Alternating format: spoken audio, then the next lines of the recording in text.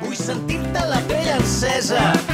Vine i arrenca'm aquest plor del pit. Vine a treure'm la roba de la tristesa. No vull veure't, vull mirar-te.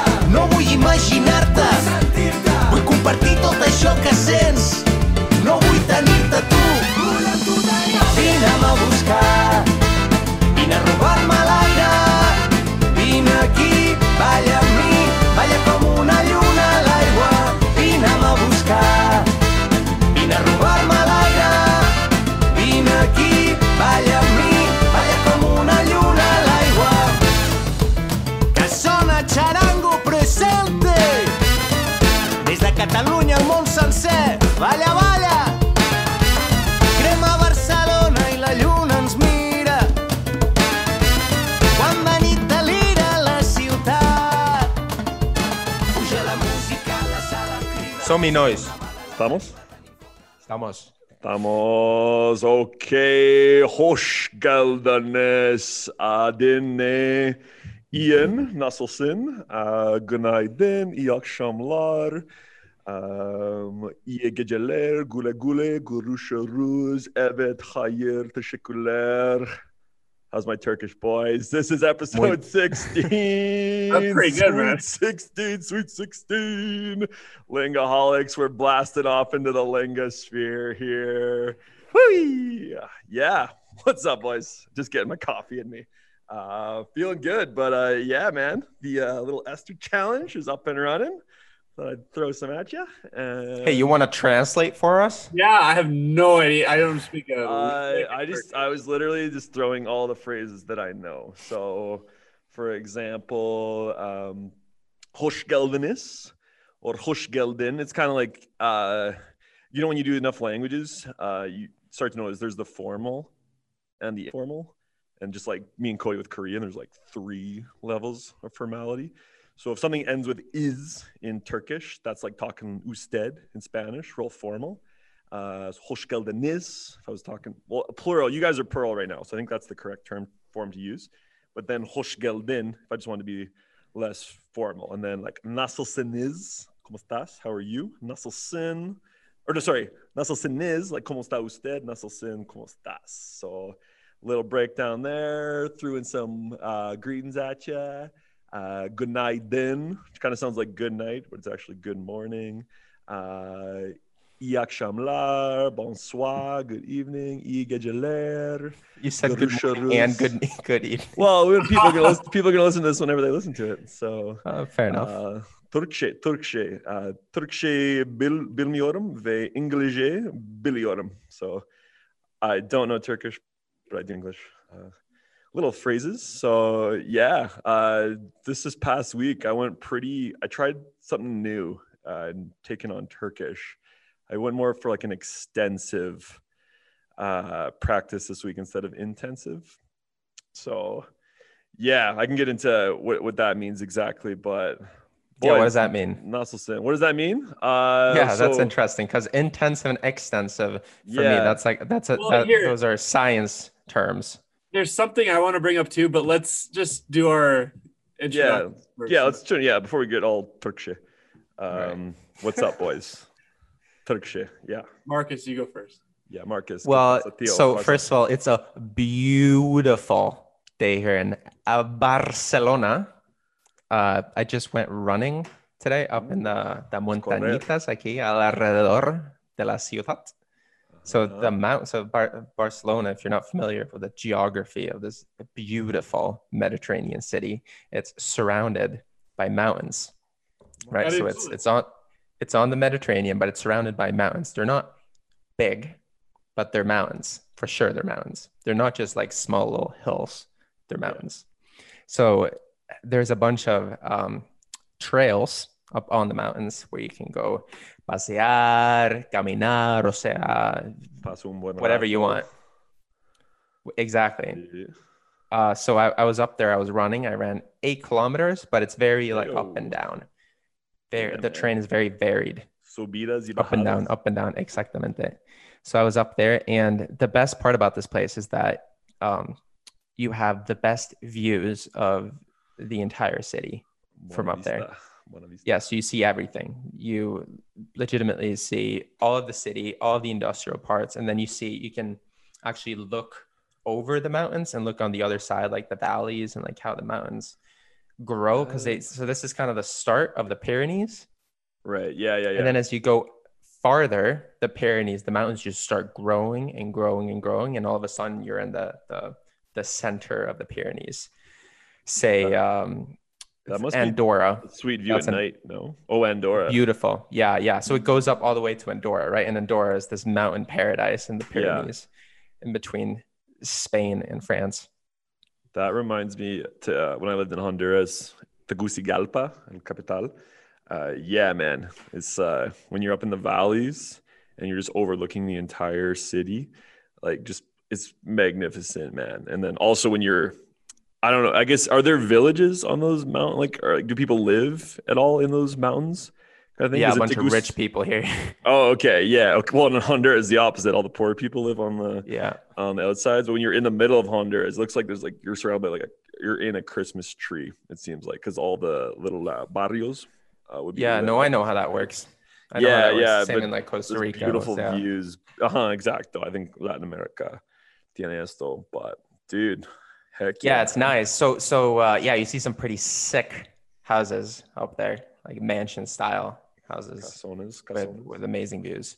And I just wanted to touch on the weather. The weather is phenomenal. It's probably like 25 degrees out today and sunny. I was talking to the locals here. My buddy, he said that it's warmer than usual for mid-November. Usually like otoño, like the fall here gets a little chillier. Yeah. And the winter it does get chillier. It doesn't snow. It never snows. But it does get chillier. It's looking better. It drops to like 10 or even lower sometimes, but now it's like 25 and nice. So you think is that going to stay that way for till into December? I don't know. I hope so, man. I hope so. Yeah. I hope so. It's very arid here. It's very arid. It's kind of like Calgary a little bit in terms of its aridness. Like it doesn't rain here. Oh, okay. A lot. Yeah. It doesn't rain here a lot. Maybe the locals are going to tell me that now that I don't know what I'm talking about. But it's probably only rained like 3 or 4 days since I came here. Oh, damn. You've been there 2 months, right? More. 3 almost. More. Casi 3. 2.5. So yeah, I'm enjoying my day. So I went out and I did my ejercicio, my workouts, my running and whatever, just enjoying the day. And now I'm here. I'm doing some work and I got the pod. So I'm stoked. I'm having a great day, boys. A great day. Yeah. So with that being said, I'm going to throw it back to Alberta. Pinche cola. Yeah. I don't have too much to touch on this week. I've just been working hard and trying to stay at home because we've got a second wave of COVID here. Yeah, we got some restricciones. Yeah, so I don't have too much to touch on. My life's kind of boring right now. Well, but you got to at least tell us something about languages, man. Yeah, what are you doing for languages? Keep us up to date on the languages, Cole. Yeah, well, this week I didn't even have that much time to do languages because I've just been doing some stuff with the Lingoholics podcast. Let people know what's happening. What are we doing? What are we putting out? Do we want to keep that a surprise, or do we want to tell people about that? Nah, no manches. No manches, tío. Cuéntanos, okay, tío. we're just making highlight reel videos. So we're gonna start doing clips like in the Joe Rogan style. And so I was going through all of our videos like the past couple weeks, and since our episodes are pretty long, so that was very time consuming. So I haven't had too much time to dedicate to language studying because just due to the way that my days are set up, like during the middle of my day, like I have a big chunk where I like dedicate to like exercising and cooking and stuff like that. So the majority of my day I'm busy doing stuff, and then I just have like a small chunk in the evening to dedicate to whatever I want. And lately it was like mostly watching the videos and going through them. So I haven't been doing as much language studying as I want, but I'm done that now. So yeah, man, we got the clips. I've got that time freed up again. So yeah. Boys. All right, boys. I was just gonna ask what's going on with the language community in Calgary. Not much. I'm is that MIA. dead? So, well, I'm no, I don't know. Kodo, do you know? Have you kept in touch with anybody? I'm also a little bit MIA, but it seems like it's kind of just going limbo, COVID limbo. COVID limbo. Yeah.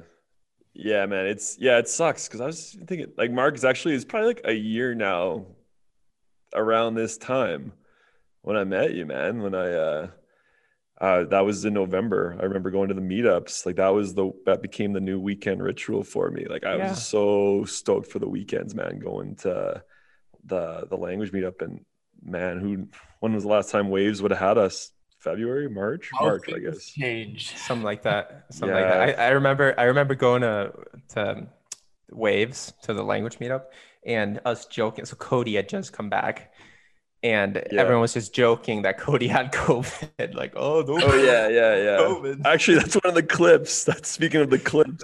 that's one. Like we were asking Cody. He lived in China, but we're like, not in Wuhan. Whatever. That's one of the clips in the first highlight reels. But, oh my god. Yeah, boys. It's still 2020. You can say that much. But I can't wait for this year to be over. hopefully the language community in Calgary or wherever you are listening, that things can kind of get back. This summertime we had a bit of a renaissancito. The like hanging out in the park or doing different events. But okay, so that's not going on anymore. No. Unbeknownst, but I guess Azrin put out that Korea notice.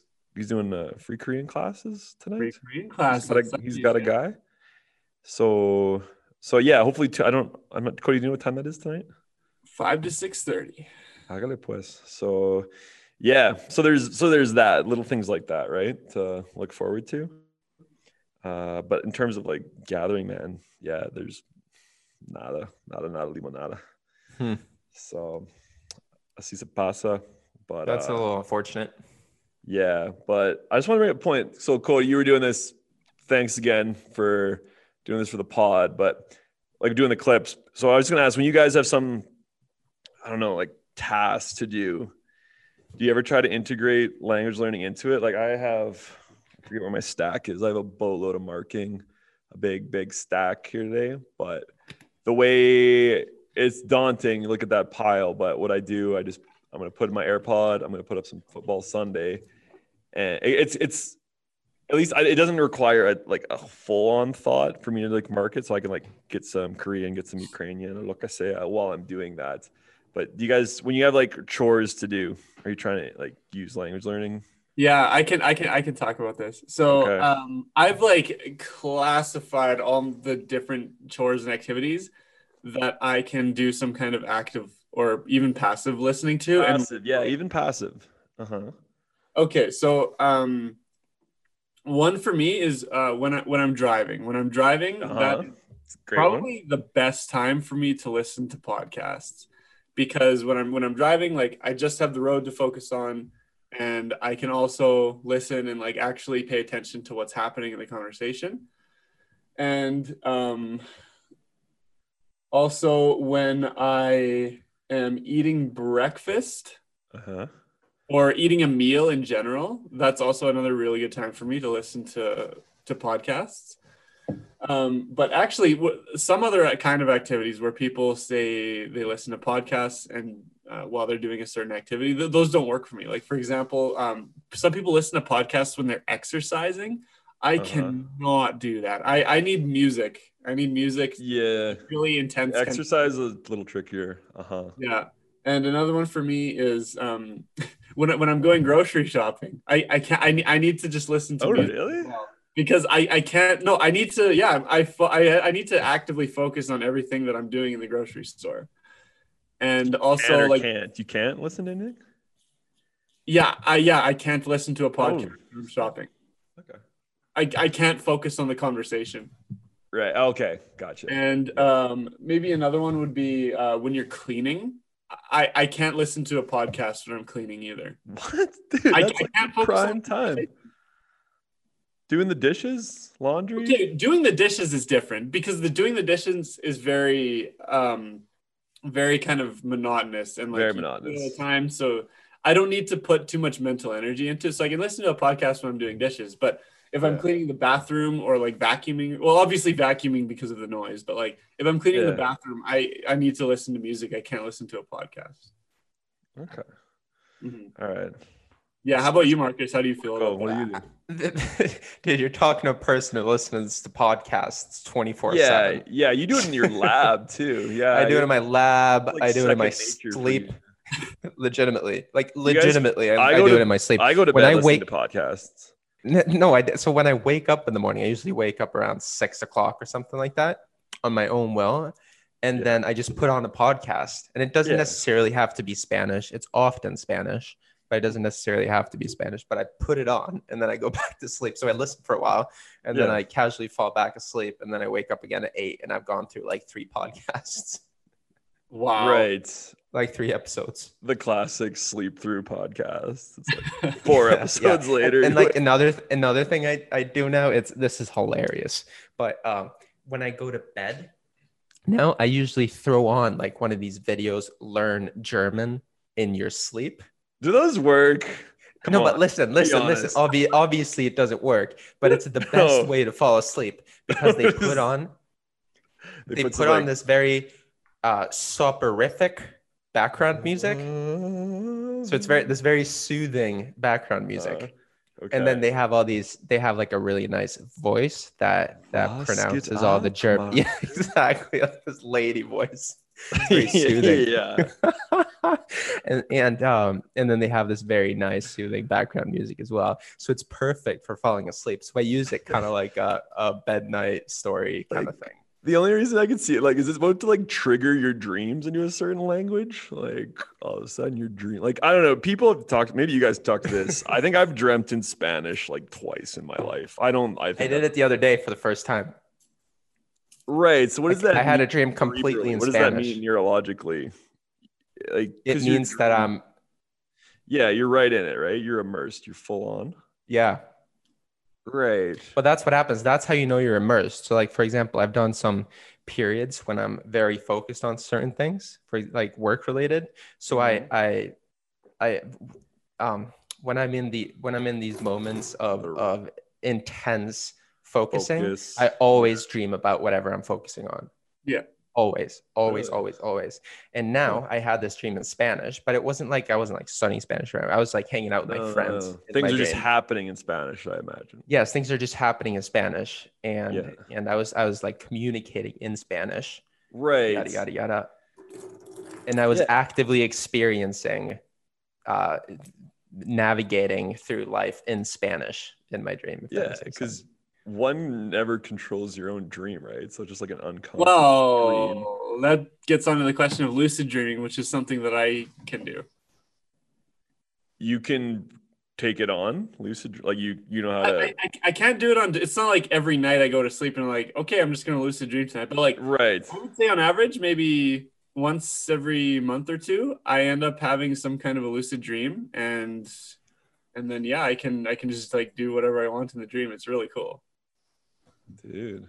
But I've had certain experiences like that as well, but they're rare, and it's always like it's Yeah. never when I'm in like deep sleep. It's always like in the Uh-huh. morning if I wake up and then fall back asleep. Yep. Correct. And then I'm like Same. barely asleep, and I'm able to kind of like control my dream. I'm like, okay, now I'm gonna dream about this, and I'm Yeah, able it's to like a weird paint a state. picture. Yeah, Yeah. that's the same with me when I've woken up, but I'm still like tired and then fall back asleep. That's the only time. But okay. That's But anyway, interesting, languages. Well, no, Yeah, because dreaming. Let's Dreaming, switch man. focus. So, I like you guys are like tangents and rabbit holes. Come on. No, but I loved it. But what were we talking about? Well, you said for podcasts, you listen to that's what you listen to. Oh before yeah, bed, right? yeah. My German. Always bring it fall back. asleep. No matter your Learn tangent, German just in always your bring it sleep. back. Yeah. Okay. So yeah, like it's the beauty of podcasts. Like in any of your time, like when you're not actually working, like at least for me, you just like the AirPod, man. The AirPod is like my podcast stream of conscious. Just So is this the extensive learning that you were talking about before? No. So extensive. I got this idea just from so the beauty of the Polyglot conference, some of those talks are still up. And there's one speaker, Judith Meyer, and she had talk about how to get into literature, foreign language. And she didn't really talk about like what level you need to be at, but just a strategy to jump in. So I'm guessing the strategy pertains to like a upper A2, lower B1 at least. And how intensive reading would be when you say you just take one page and you really focus on everything happening in that page. You're like, all right, I'm going to like underline vocab I don't know. I'm going to look at verb tenses. Like you really breaking it down and studying. Whereas that'd be arguably intensive. So even for say like a language level, let's say I took the first level of Turkish on Memrise. I wrote out all the vocab. I made sentences with it. I practiced it. I would argue that's intensive. Extensive is when I went through 3 Turkish courses on Memrise. So I did 1,300 words on the Duolingo Memrise course. So I just like clicked like the word, wrote it down, clicked the word, wrote it down. And I've gotten a bit of an experience to be like, okay, this word's not really relevant or that's not like that. But I'm just writing. So I have this like, I probably have like 50 pages now. And so that was 1,300 words. Then I did the Memrise's own course. Turkish 1 was about 200 and some words. Then Turkish 2, 300 some words. And there's a bit of repetition between those, but just writing and writing and writing and writing. And then just like starting to pick up patterns. Is that a pattern? Oh, okay. Like this is obviously the infinitive tense. Okay. Some weird stuff happens when it's first person. Some weird stuff happens when it's second person. I can't say any of these words. Some words just sound cool. When you start looking at 1,300 words, you're like, oh, the word for like handsome is fun to say, but so it's like really extensive. And that ties into her reading as well. Whereas she just says, throw out your dictionary, throw out all that stuff, unless the word's coming up lots, and just keep reading, like keep going, keep trying to understand more and more and more and more. So I was like, what if you just took this approach to just starting any language? And then what I think where the acquisition will come in is going to be in the review of those words. So last night I slowed it down a bit. I just went back to the first set of notes for my Turkish, and I reviewed that, and then I went on to the Duolingo, the actual course, and just started doing their sentences, right? Like anyone who's done Duolingo, you just make the sentences. And yeah, man, it was just start to form a base.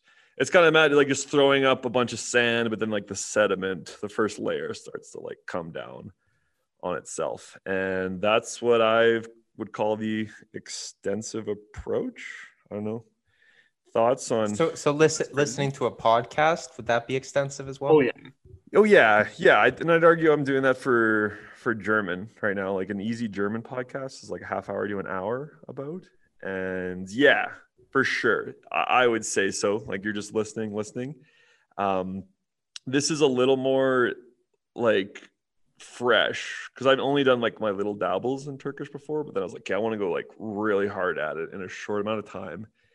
And so yeah, I don't know, because obviously the better, like for example, if I read just a normal book right now in Spanish, because I'm already B2 plus, right?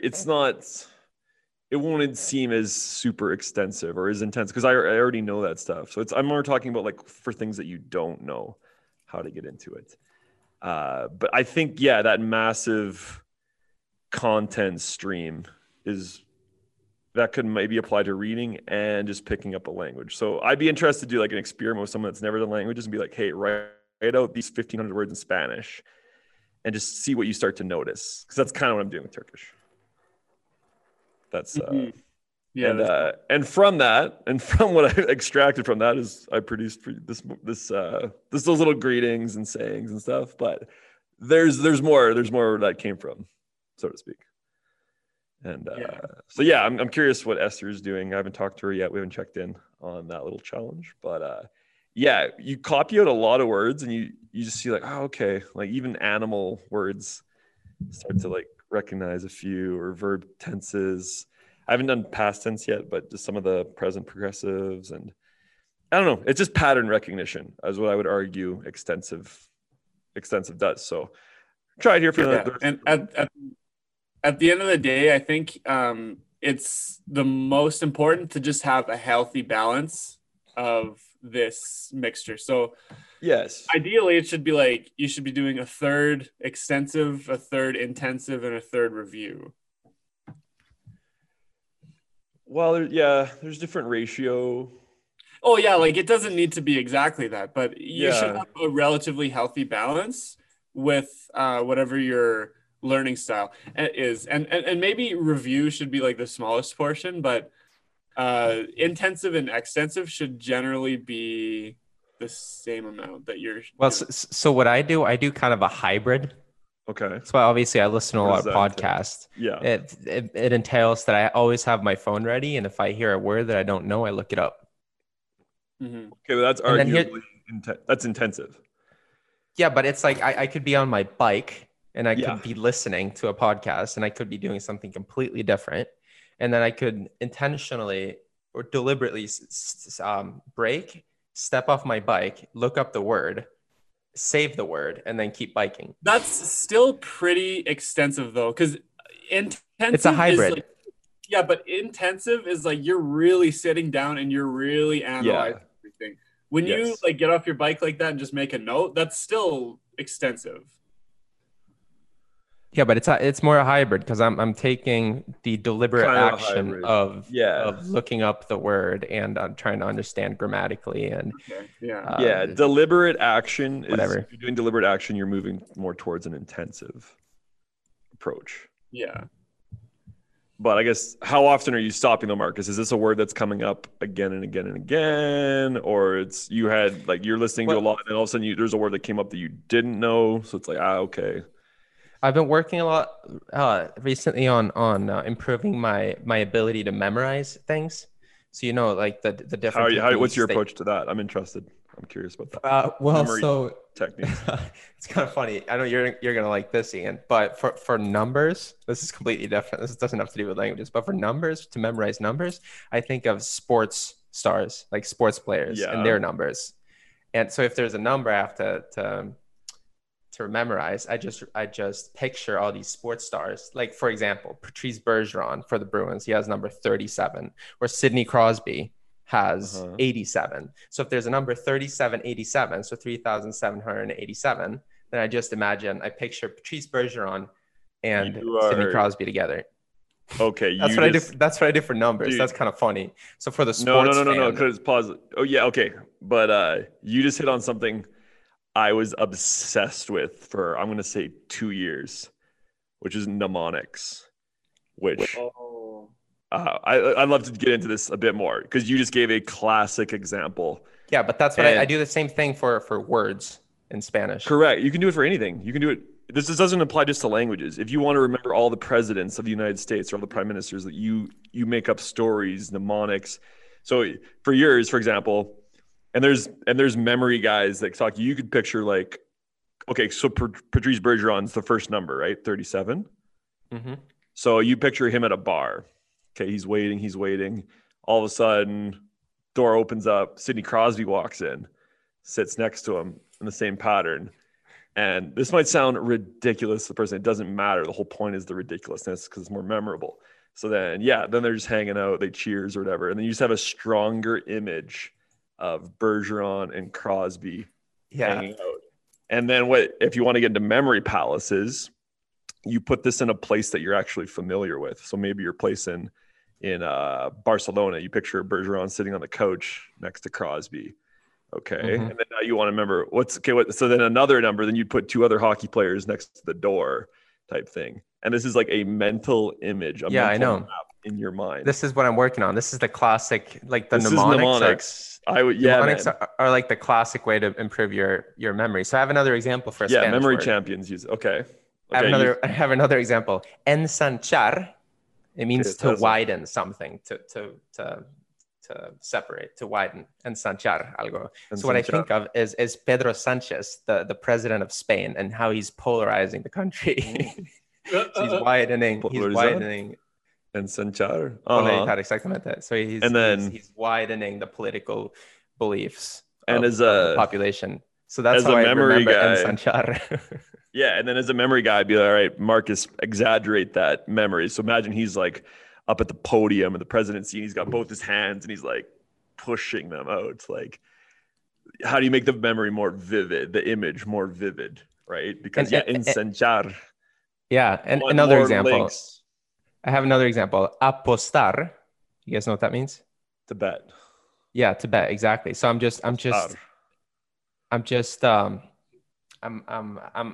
imagining myself just placing a bet on like a Post-it thing.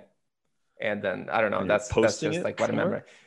And maybe I'm posting it, yeah. But that's just the way I remembered it.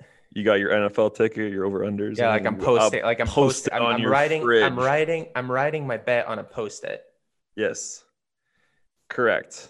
Yeah, dude. So this is so that's like another example.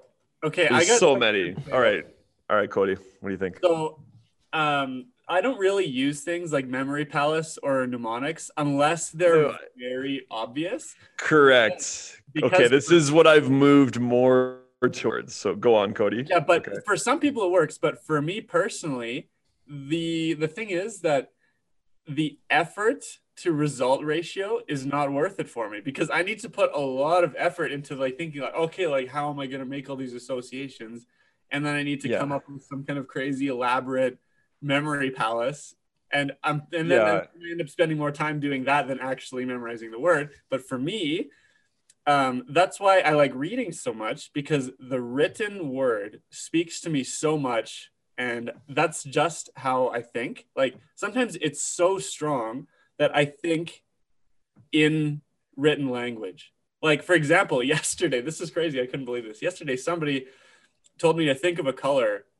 And the first thing that popped in my head was literally the word green, not the color green. In your mind's eye? Yeah. Like Green. Like Green. Yeah. I did not see the color. I saw the word green. Okay. Right. Correct. That my brain doesn't work like that. Well, that's interesting, because I feel like memory can be like Kodo's method, because your mind just has such an association with green. It's the written form. Mm-hmm. Yeah. So that's just how my brain works. I just think in written word and language. Right. Yeah. And now, going back to mnemonics.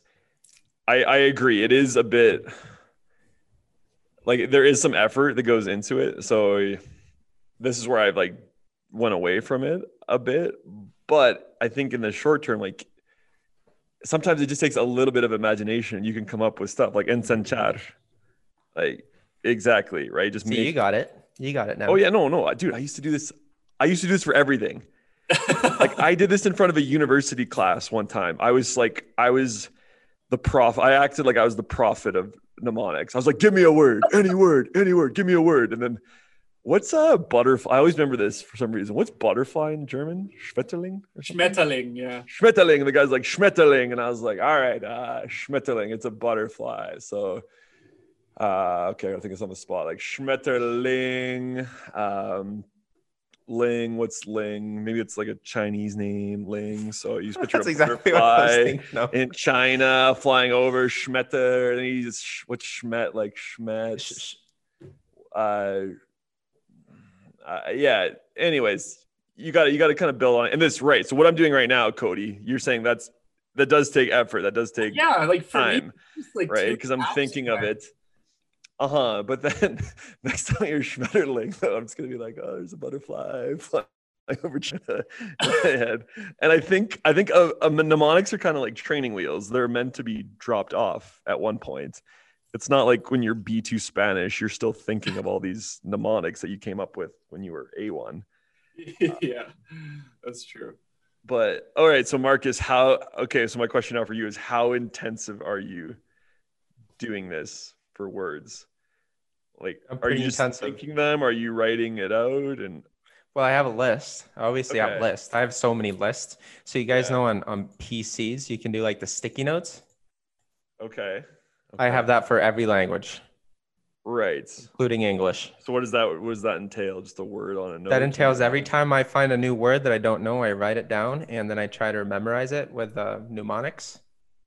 Okay. But I also write it down because I want to go back and review that. And I do this in everything. Okay. So my question is, how does your review work? Because this is where spaced repetition, like Anki, Memrise, arguably Pimsleur. So here's the thing. This is why I love the sticky notes app on YouTube, or not YouTube, on my computer. Yeah. I know I got my YouTube to be my computer, but yeah, every time I start my computer, all these tabs come up essentially. So I just go through them every morning. I just review everything.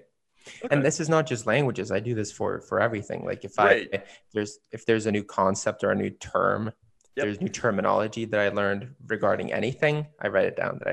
Like Octothorpe. Oh yeah, what did that mean again? That's the hashtag. Hashtag. Oh yeah. Octothorpe. So maybe I needed a mnemonic for that, like an octopus hanging out a number sign. No, I my mnemonic is a thorn and an octopus. Octothorpe. How do you tie that? But you got to tie it to the number sign though. Like let's think about. But that's easy. That's easy. That's just easy because it's a hashtag. It's Twitter. It's like that's not hard for me. The hard thing for me is to remember what the word is. Okay, so I would argue, an octopus getting a thorn in it, but you got to incorporate the number signs somewhere in that to finish. No, but that's for some reason that's not important. That's secondary. Like the Octothorpe, it's just like just the fact that there's a word called Octothorpe for the number sign or the pound sign. It's called a pound sign, right? Yeah. It's just that's enough of a mnemonic within itself for me to make it easy to remember it. Yeah, no, it's interesting because I'm more the thing now, like Cody said, if something's like obvious, and that's what I do in my classroom now too. I'm trying to think of an example off the top of my head, but if something's like really obvious, I'll be like, hey, think of this. But for something obvious, there's a guy, I forget his name.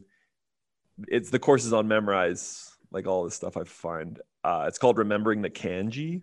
So Kodo, for future reference for Japanese, if you want to take this approach, like he writes out a story for all of the kanji and there's radicals. Is Chinese, like the radicals in Chinese. So he has a story about the radicals and how they come together. So there's he has like a paragraph story about every kanji.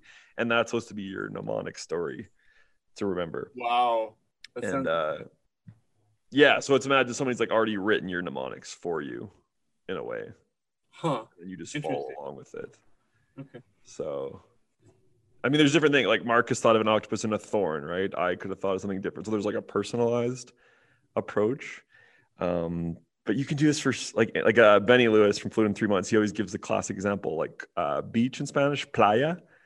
So he pictures this dude like trying to be all gangster like yo, what's up, playa, on the beach, right? Like playa, like any kind of association. You know what? For me, it needs to be more like even more obvious than that. Like I'll give you guys a really funny example. So in German, how do you say fat?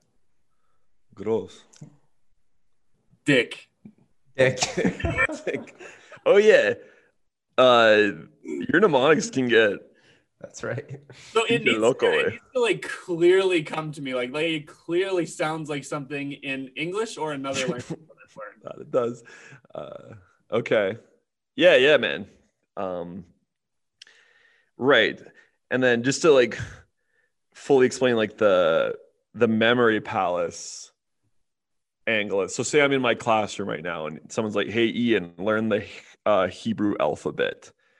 So what I could do here is just visualize like the aleph, the A there, then whatever the next letter is, the beta. And I just have this like string of the letters in my mind based off locations in this classroom. And then even when I'm sitting at home, I can like visualize my classroom and picture all the letters of the alphabet. So this can work for like sequences, the US presidents, whatever, right? Mm-hmm. Okay. All right. For me personally, I have moved away from this. I'm just more of a watch the paint dry kind of guy now. Yeah. That makes Well, any sense. that method works as well. So I'll give you another example. Just if you learn a word, just repeating it enough times, then you're gonna forever have that voice, your own voice in your head, repeating that word. So, for example, No, but the question is how many times? That's the great mystery sometimes. How many times? not that much, not that much. So what I do, I just walk around and repeat it until I get it. I do that a lot. What do you mean though? Like, okay, I'll give you an example, man. I'll give you an example. So when I was in Costa Rica, I hiked Costa Rica, man. My. I hiked obviously Cerro Chiripo, which we talked about on an earlier episode of the pod. But I also hiked another mountain called Ventisqueros. And I had such a Ventisqueros. I don't know. It's just a name. It's just a name. I don't know if it means anything. But I had such a hard time remembering Ventisqueros, like the name. Yeah. Such a hard time. So what I started doing was just basically just repeating it over and over again in my head. Ventisqueros, Ventisqueros, Ventisqueros, Ventisqueros, Ventisqueros, Ventisqueros, Ventisqueros. And then I just did that for like 10 minutes. And then after that, it was like in there. Really though? You didn't go crazy? 10 minutes? Yeah, but for you here, Marcus, that works for you because you're an audio-based learner. If I do that, it doesn't work. There's been multiple words that people have tried to teach me where I've only heard it spoken. Like they're like, somebody will tell me something kind of like a cool kind of word and they'll tell me it over and over again. And every time they see me, they'll say, hey, do you remember how to say this? I forget every time. Cody, I promise you're going to remember what an octothorpe is. Oh, you're going to remember how to say it. 2 episodes in, I think I'll remember. I looked at it written. And also when you said the word octothorpe again, I pictured the word octothorpe. Yeah, but I'm still saying it. It's still auditive. Okay, but when you said that initially today, I had forgotten. I had legit. Yeah, but now I promise you guys are gonna remember octothorpe. But what I would argue, what would make this stronger, is it has to come up in another context now for me. So yes, I've heard from you guys on the podcast. That's arguably still one context. If I'm reading a news article, if I'm listening to the radio, blah, blah, blah, and all of a sudden I hear the word octothorpe, maybe Sam Harris says it someday because he does stuff like that. And I'll be like, oh, octothorpe. Like, I know what that is. Yeah. Just like when Cody gave the example of defenestrate on the pod. So that was my one context. Yeah. But then I'm listening to Sam Harris say defenestrate. I'm like, oh, like, boom. So I'm talking about interlocking contexts. Yes. So that, instead of just being me like, octothorpe. I'm picturing Sam Harris. I'm picturing Sam Harris right now saying like, "Oh, there's this octothorpe going viral on Twitter."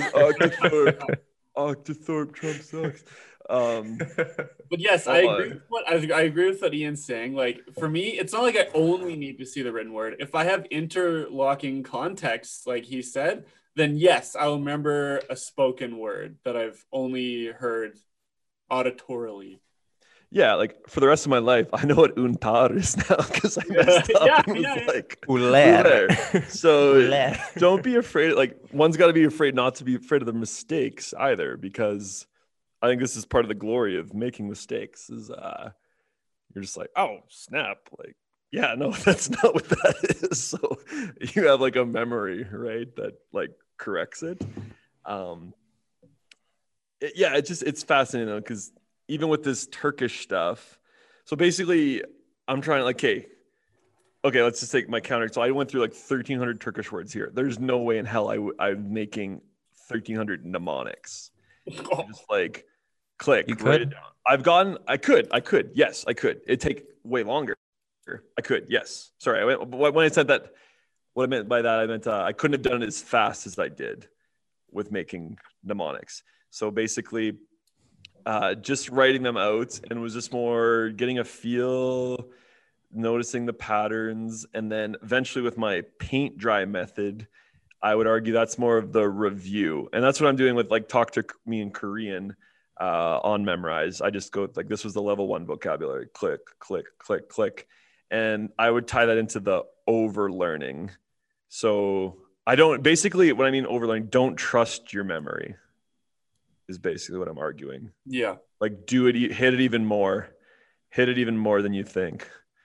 But that could be with mnemonics, saying it to yourself 10 times, seeing it written. Like, I think there's multiple ways, and I'm not a neurologist to like pinpoint exactly what the mind is doing, but this is just pure trial and error, the way that I've come about trying this. But see, arguably what I've been doing before, even with the dabbles, is just little bits at a time, like 10 minutes of Portuguese. That's not super extensive. And there's a lot of cognates, so it's arguably not even that intensive. But I think it's taking an approach one feels comfortable and that they feel like they're making progress with.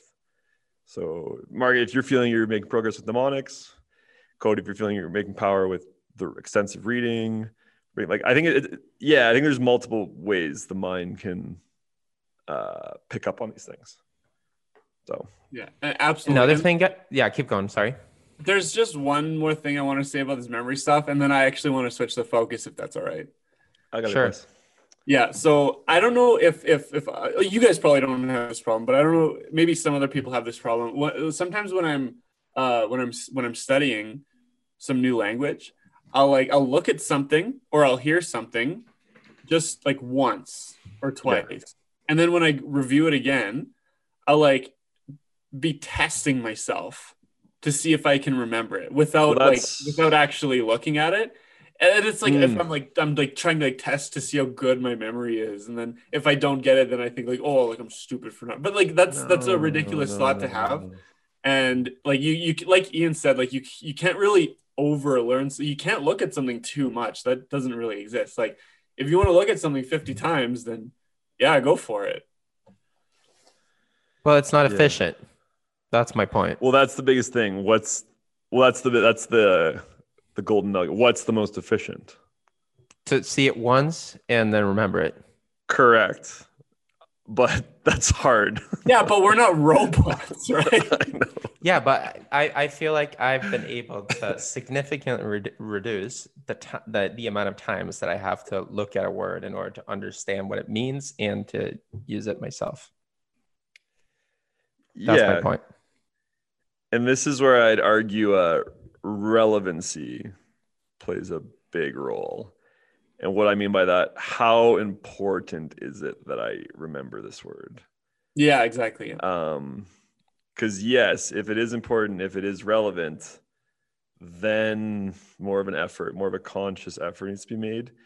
Like I was looking at some words in Turkish for this thing. I was like, I will not be using that with the challenge. Like, what about Octothorpe? Yeah, Octothorpes in Turkey. How do you say Octothorpe in Turkish? I'll get back to you on that, and I'll have a sick mnemonic with it too. Start how to say Octothorpe in all languages. All right, Cody. You said that's gonna be my party trick. Sorry, Cody. All right, buenas memorias. Okay, so at the beginning of the episode, Ian mentioned that there is a difference between formal and informal in Turkish, and something I've noticed is that in English, it seems like English so far from all the languages that I've touched on, English is the only language that doesn't distinguish between formal and informal. I want to play a devil's advocate with this after, though. Okay, what do you... Yeah, you're right, Colo. Because we talked about this with... I forget what about... Mac.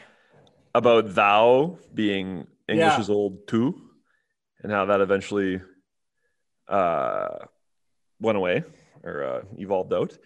And we just say you, right? And it's always a tricky concept when I teach my students, because it's like technically you guys should be saying usted or vous to me.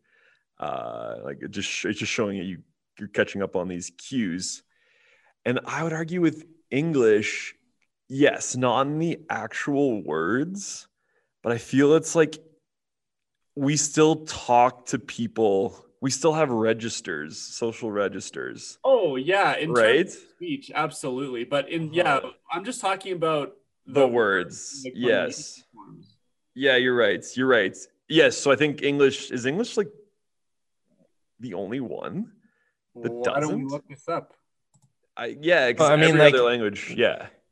Boy, like same thing in Swedish. We don't differentiate. Like there is a No. formal. There are formal pronouns, but they're very antiquated, and we don't use them. Mhm. It's kind of silly. It's kind of like Yeah. use usted in Spain is super antiquated. Like you would never call anyone usted. Really? In Spain? Like Like I've an been old talking to people- abuelita? en la Okay, calle? maybe if it's like a very old person or a super, I don't know if it's like insanely formal, you would say usted. Like if you're going to like Oh, award no. ceremony and you're receiving a reward for something honorable that you've done, you're getting it directly from the King of Spain. You would be, oh, señor, usted, muchas gracias, usted. No, man. Like, this is But interesting. Yeah, but like Okay. I've been saying here, people here never use usted. Like if you're in class and you're talking to your So your professor, boss, you would use tu? oh yeah. Okay, but does that say more about like the relationship you have with him, or like from day one, you're just like tuteando, you're just using tu? Yeah, you're tutear todo el tiempo. Oh, that's interesting. Okay, because that might just be Todo el more tiempo. style things, but I feel like I've instinctively, with language learning, have this like tu usted thing now. Even like I have a buddy from Venezuela. He's a bit older than me. We see each other. Usually it's kind of like more formalish settings. And I feel uncomfortable saying tu. I was like, ¿Cómo está usted? Like it's kind of like Oh, like- I obviously understand how it works in Latin America. It's completely different. okay, Latin America. Maybe that's maybe more my context then. Right. Right. Okay, but Spain then has dropped this or is Yeah, dropping it. if you come here and you say ustedes, they're gonna laugh at you. Okay, that's different though. Usted That's- or ustedes. Well, no, but in Spain you should use vosotros for ustedes. Yeah, but you would use ustedes in the same setting as you're using usted. That's my point. No. Like in Spain, yes. Ustedes. ¿Cómo están ustedes? Or but ¿cómo you- está usted? No, but when I talk to my class, they're all younger than me. I say ustedes because it's plural. Yes. Right. So I'm ustedes not is being the formal plural. with them. Yes, but in Spain, ustedes is the plural of Oh. usted. Okay, but you wouldn't use So okay, so let's say you would let's use say you're getting vosotros? no, escúchame, tío. Estoy escuchando, güey. If you are getting your prize, Cody's laughing. Mi If premio. you're- Premio Nobel. If you're getting your Gracias, premio, pues, if you're Premio de going and lingüística, receiving a sí. prize for Okay. something honorable that you've done, you've saved a Mosquito little language baby. research. You've saved a little baby from getting run over by a train or something like that. And you're getting this The normal way. honorable citizens premio prize from the king and queen of Spain. You would go up and you would talk to them as ustedes. You would address them as ustedes. I wouldn't say vosotros. No, you would say ustedes. Okay. Correct. Okay, now I get you. Yeah. Right. Sure, But if you you're use talking vosotros though. if you're talking to your alumnos, you would say vosotros. Gotcha. ¿Cómo estáis Okay. vosotros? Okay, I understand you now. Yes. So formal plural. Formal plural is ustedes. Which like Latin America doesn't have. You just say ustedes formal or Yes. informally. Yes, Okay. you're always formal. So I would argue that Latin America, you don't have a formal because you're always formal. So you're not differentiating. No, you still have differentiating between two. formal and informal. Yeah, No. in Mexico, but tu doesn't exist in certain countries. Like in No, Costa- like Nicaragua, Honduras, vos. you say vos. But vos Like two, is that- two though. That's true. Okay, fair enough. Yeah, It's a- yeah. But if I was meeting an Right. older gentleman in Nicaragua, una nica viejo, I'd be like, ¿Cómo está usted? Right. That's But- just like but- that's just like an impulse now. Like because I would feel like so wrong to say two. I'd feel like I was. But even being if you're hanging out with your buddies, you would still say usted. And even if if you go to the grocery store in Central America, you would say ¿Cómo está usted? to someone I didn't know. Yeah, anyone. Like No, even but if it's buen amigo, even I'd if be like, it, ¿cómo estás? yeah, probably. But if even if it's like a peer, so if it's someone of your age, you would still talk to them as usted if you don't know them, If right? you don't, right? Yeah, if you don't know them, yeah. And then that's the whole like, podemos tutear. Like I've gotten that. I'd be Right, like, "Yo, right, could use right. You usted?" have to ask if we can Kind of, yeah. tutear, Or they initiate. It's a weird initiation. right? But here it's And, como but this estás, is como estás. okay. So Cody, do you find an answer? Because this ties into Ukrainian has this, Yeah. German has, everyone has it. Yeah, and I'm actually just thinking while you guys are just like arguing with each other. I'm just Buen argumento. I'm just Vivo thinking por eso. of all the different, like, I guess you could call it the formal informal barrier Sure, in sure. all the languages that I know, and it's different for every language. So this is culturally dependent. Right. And what I meant by devil's advocate is like I wouldn't go to my principal here, my boss, and be like, sup? Or Well, no, of course. Yeah, Yo, but that's dude. not what they do here. No, I know. It's not like But I'm just saying English, okay, my argument is English accomplishes this formality gap, so to speak, via other means.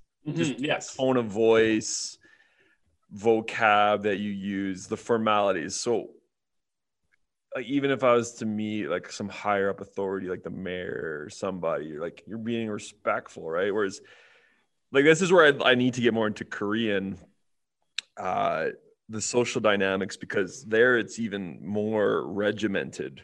Yeah. Right. And Matt versus Japan, great YouTube channel, shout out. He had a video with a guy and they were talking about the differences between Japanese and Korean and how arguably there's even more than 3, I guess, of these regiments, but they were just giving examples of like, okay, this is the most informal way to say it. This is a little more formal. And his metaphor was basically like, imagine you're going to a party where everyone's just dressed real casually, but you show up with like a tuxedo. That's when you know you're being too formal. And then vice versa, if it's a tuxedo party and you show up with like baggy jeans, you're being too informal. And that's those registers. And I think as a foreign language learner, navigating the formalities it's so cool. It's like it's another element of the culture that you're taking on. But it's like, okay, in Spain, if you're at a restaurant and you're trying to get the waiter over to your table and ask for dessert, Garçon. you wouldn't say, hey, tío, dame el postre, tío. Like you wouldn't do that. You wouldn't say that. Pinche postre. Dame. Hey, actually, I have something really funny to say about this and Chinese, because in China, I found like the formality levels there. Basically, they have like a tu and usted. Like they have Right. they have ni and nin, and nin is the formal you, and you only really ever hear that in like a customer service setting. So like if you're being served, or like if you're on the telephone, then they'll use nin. And also when you're talking to like clearly like senior citizens, then you'll use nin. But other than that, and maybe like your boss, and obviously very people that are in a much higher authority position than you, but like generally with people, you just use ni, like the informal you. And but one thing that's kind of different is like when you're at a restaurant, like you just said, the culture there in restaurants is so different. Like there's people yelling all the time. It's so loud. And like when you want to get a waiter's attention, you can literally do the equivalent of, hey, garçon. Like, right. Yeah, but in Chinese, they say fu yuan. So you can literally yell across the restaurant and be like, hey, fu yuan. Like, well, okay, that must tie into Korean too, because on the Jogyo episode, like they talk about how that's how you get someone's attention at a Korean restaurant. If you don't say like Jogyo, like you'll get ignored too. So yeah. But what episode is that? Talk to me in Korean, when they talk to you about like, or maybe it's Pimsleur. I forget, one of the two. It's like Jogyo, you that's how you get attention. But this is more like restaurant culture. Yeah, but even there's a big difference between Korea and China though, because Korea is much more formal. So even when you're like yelling, Gotcha. like saying chogi yo, you're still using the yo formal form, right? Like you're not saying chogi. Gotcha. Yes. Yeah, that's right. Chogyo. Yeah, and I found so from my, I mean, you have discovered this too from our Korean learning journey so far, is that I would say Korean is probably the most formal language I've run into. It seems like the only time you can really use the informal form is when you're talking to close friends. Yeah, right. And I think Japanese is a little less, according to sources. Really? I've heard the opposite.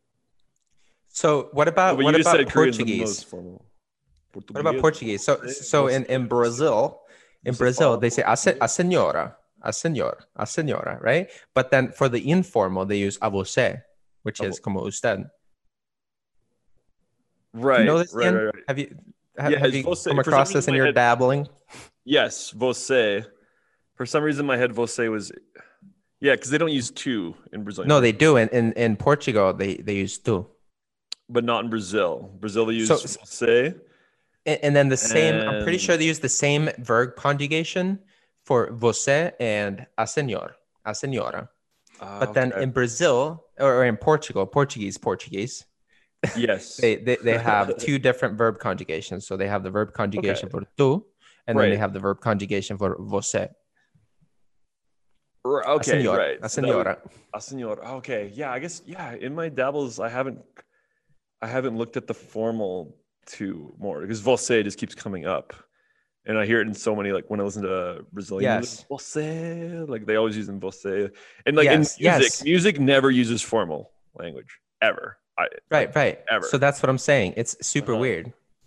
It's super weird. So in Brazil, você, which is the formal in Portugal, they use that for the informal. Yeah. I was listening to something recently. Saw like a Brazilian guy was in Portugal and they were having such a hard time understanding. They just decided to speak English or something. It was like, I don't know if that's a common case, but like if the languages are that different. I just want to bring up a point. This was actually Marcus, when we did your first Going to Barcelona episode, I was reading George Orwell's Homage to Catalonia. And so this kind of, I'm tying a little bit of politics here. So when Orwell was with the like they were fighting against the Franquistas, he talks about the specific moment when he was Orwell didn't have that great of Spanish, but he was talking about how they were actually trying to root out the usage of like señor and formal language like that, because the communist ethos, or you get egalitarian ethos, whatever you want to call it, how do you have an equal society or a more, you eliminate these formalities. So I thought that was like an interesting political. Who was trying to do this? The Spanish that Orwell was fighting with, they were trying to, like, you wouldn't say señor. The Republicans? Yeah. You'd be using more like kamarad, or how we always joke around, like comrade, tovarish, Russian, Ukrainian. That, and if you hear that, like, you can hear that in lots of, like even the Chernobyl series, I think they're like comrade.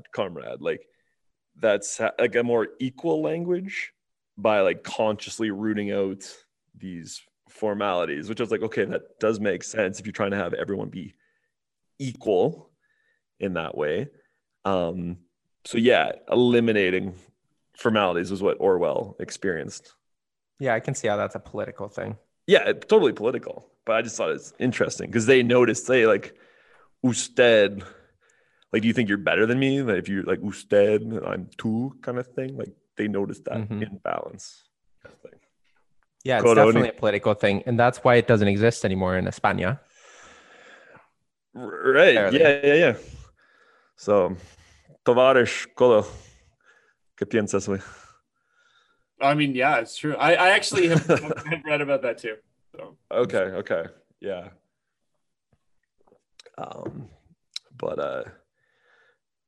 Yeah, it's something I don't know how to instill it quite in students, because the odd student will reply with "y usted", "y vous." I'm not like a I don't come down harsh on them, but I'm just like, when they say that to me, it's like, you're picking up on this. You're picking up like, I'm older. So You're okay, younger. so what do they actually call you?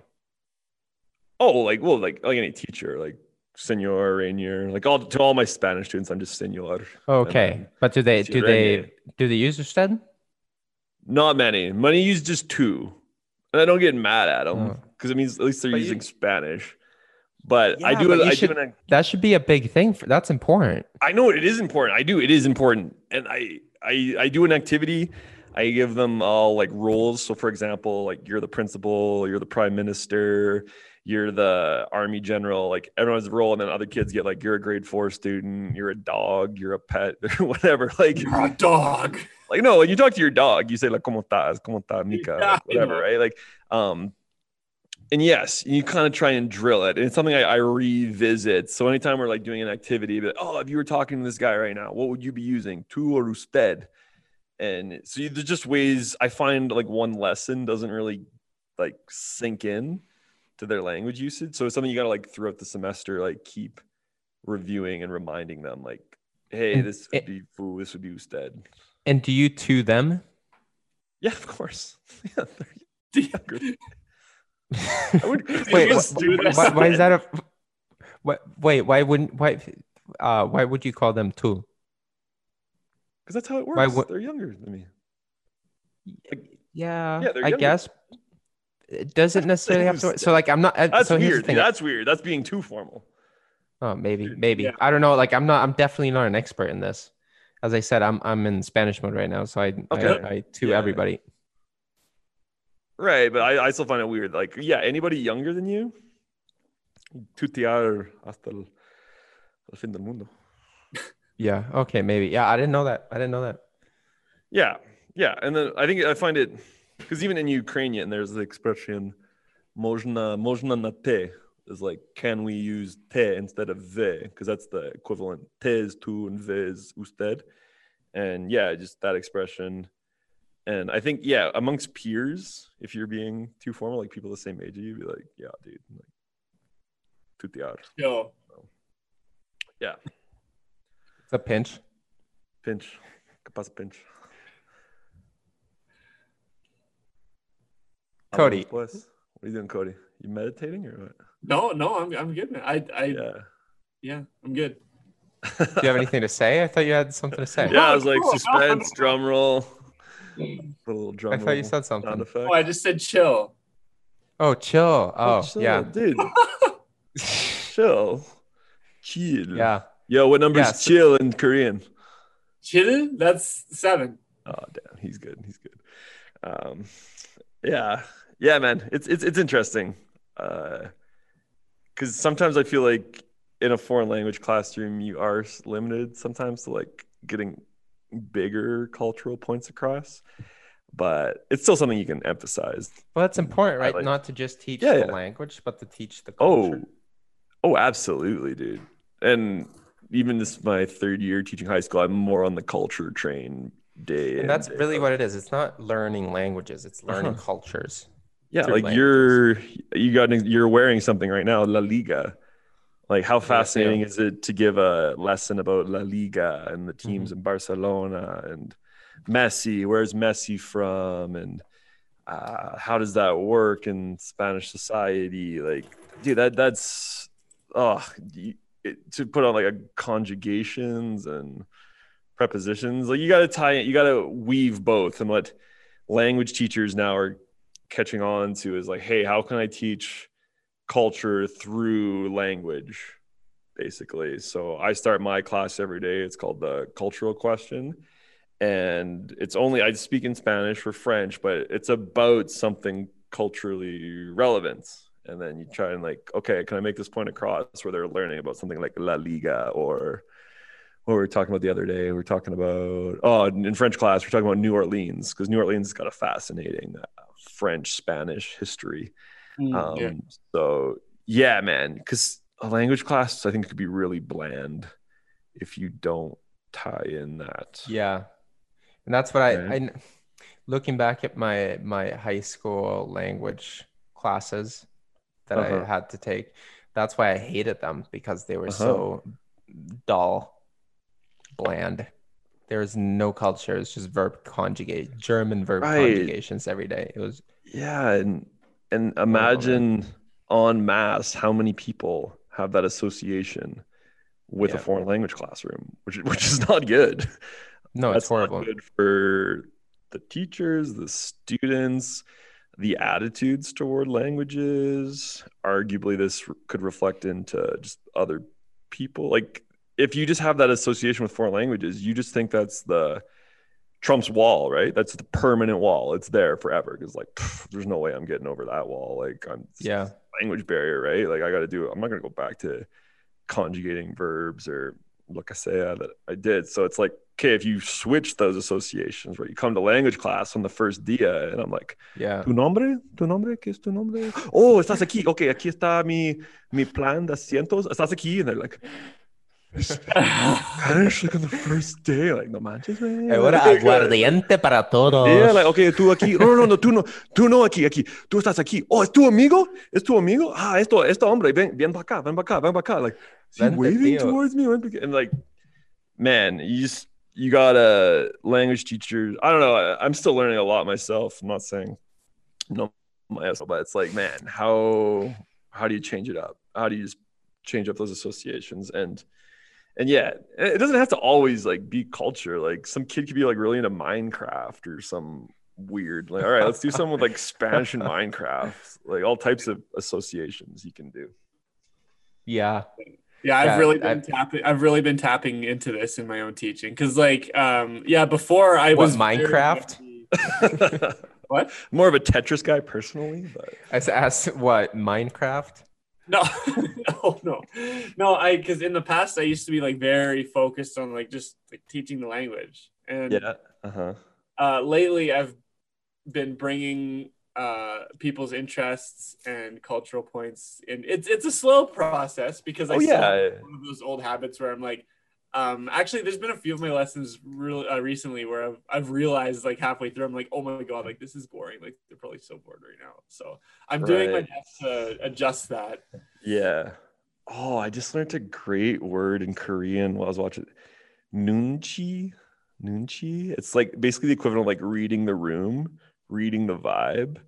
And yeah, as a teacher, yeah, I find you gotta have Nunchi. Be like, ooh, this is not engaging, or this is, yeah, absolutely, I'm seeing some yawns here, folks. All right, let's start a fire or something. yeah, for sure. But as a teacher, that takes time though. Yeah, to develop that, man. And yeah, culturally wise, yeah, it's just slowly incorporating things. But yeah, you gotta stay on your toes, right? Yeah, like you gotta be able to pivotar. Pivot. You guys know that pivotar? Es muy inglesa eso, ¿no? Hay que pivotar, Pivotar. More important. Anglicisms are starting to piss me off, I find. It's like pivotar. English, man. English is. Are you sure? Apparently 10% of. Are you sure though? Pivot to pivotar as. Oh, I thought you were telling me the truth. No, I don't know if it's Oh, I don't know. Thing. Oh, but pivotar is a Spanish word. I learned that. Yeah, that one doesn't feel right. Sometimes I feel like that's a good Latinized etymology. Pivotar doesn't seem right. Yeah, but maybe pivotar originated from Spanish. Oh, maybe I'm pissed off at Españolismos. Yeah. So. Like I say. All right, boys. What do you guys got going on for the rest of the day? What's happening today? You doing any languages or what? Oh yeah, dude. I got, well, once we get our routines established, so I listen to an Easy German podcast, a Talk to Me Korean podcast, a Ukrainian Lessons podcast, and I found this funny. I like finding the stuff on the outskirts. I found these dudes. It's a Learn Croatian podcast. It's just these 3 dudes hanging out, giving these like super cash Croatian lessons. So even if I just like listening to their podcast actually. So I'm gonna listen to those 4 while I mark. That's what I'm gonna do. Fair enough. Media. What about you, Mr. Code? Yeah, I think I'm gonna go pretty hard because I got a lot of free time today, so I think I'm gonna go hard with languages today. Yeah. What are you doing? Too. Korean, of course. I'm gonna be hitting my Korean books and my Korean videos pretty far. I found this really good channel on YouTube that has like they just give very like a good duration of length for video, and they present everything in pure Korean, but it's like very simple language. It's really comprehensible nice. Input. Mm-hmm. Yeah. And yeah, I might go for a walk and oh yeah, that Korean class is later, so I might attend that Korean class. Is that Zoom? Yeah, I think that'll be on Zoom. Zoomiendo. Yeah, and also probably just like chilling and watching some Netflix and stuff like that. So pretty relaxed. So Tío Sueco. Mucho para descansar. Yeah, no, I've had a weekend filled with Castellano. All this morning and all day yesterday. So I have some other work to do, non-language stuff. Kind of boring, but gotta get it done. Yes, we gotta get it done. Gotta get it done. So I'm gonna work on that for the rest of the night, and yeah, whatever. It's Sunday night. Domingo way. Sunday night aquí en Barcelona. Buen fin de semana, pero a ver. Yeah. A ver qué traiga a la próxima semana. Así es, tío. Así es. Entonces. All right. Concluimos? All right. Concluimos. All right. We got to do this more, boys. We got to plug listening. If you're listening, all your podcatchers, Apple, Stitcher, TuneIn, SoundCloud. Follow us on one of those. We're on the YouTubes. Highlight reels coming out. Twitter. The conversation's carrying on Twitter. A fun little poll up right now about what your favorite part of the culture is in the language. So a few more days left on that. Instagram, Facebook, it's all there for the listeners. So we're activo on los redes sociales. Right. So, all right. Ciao. All right. Goodbye. Nos vemos. Hasta Bye. luego.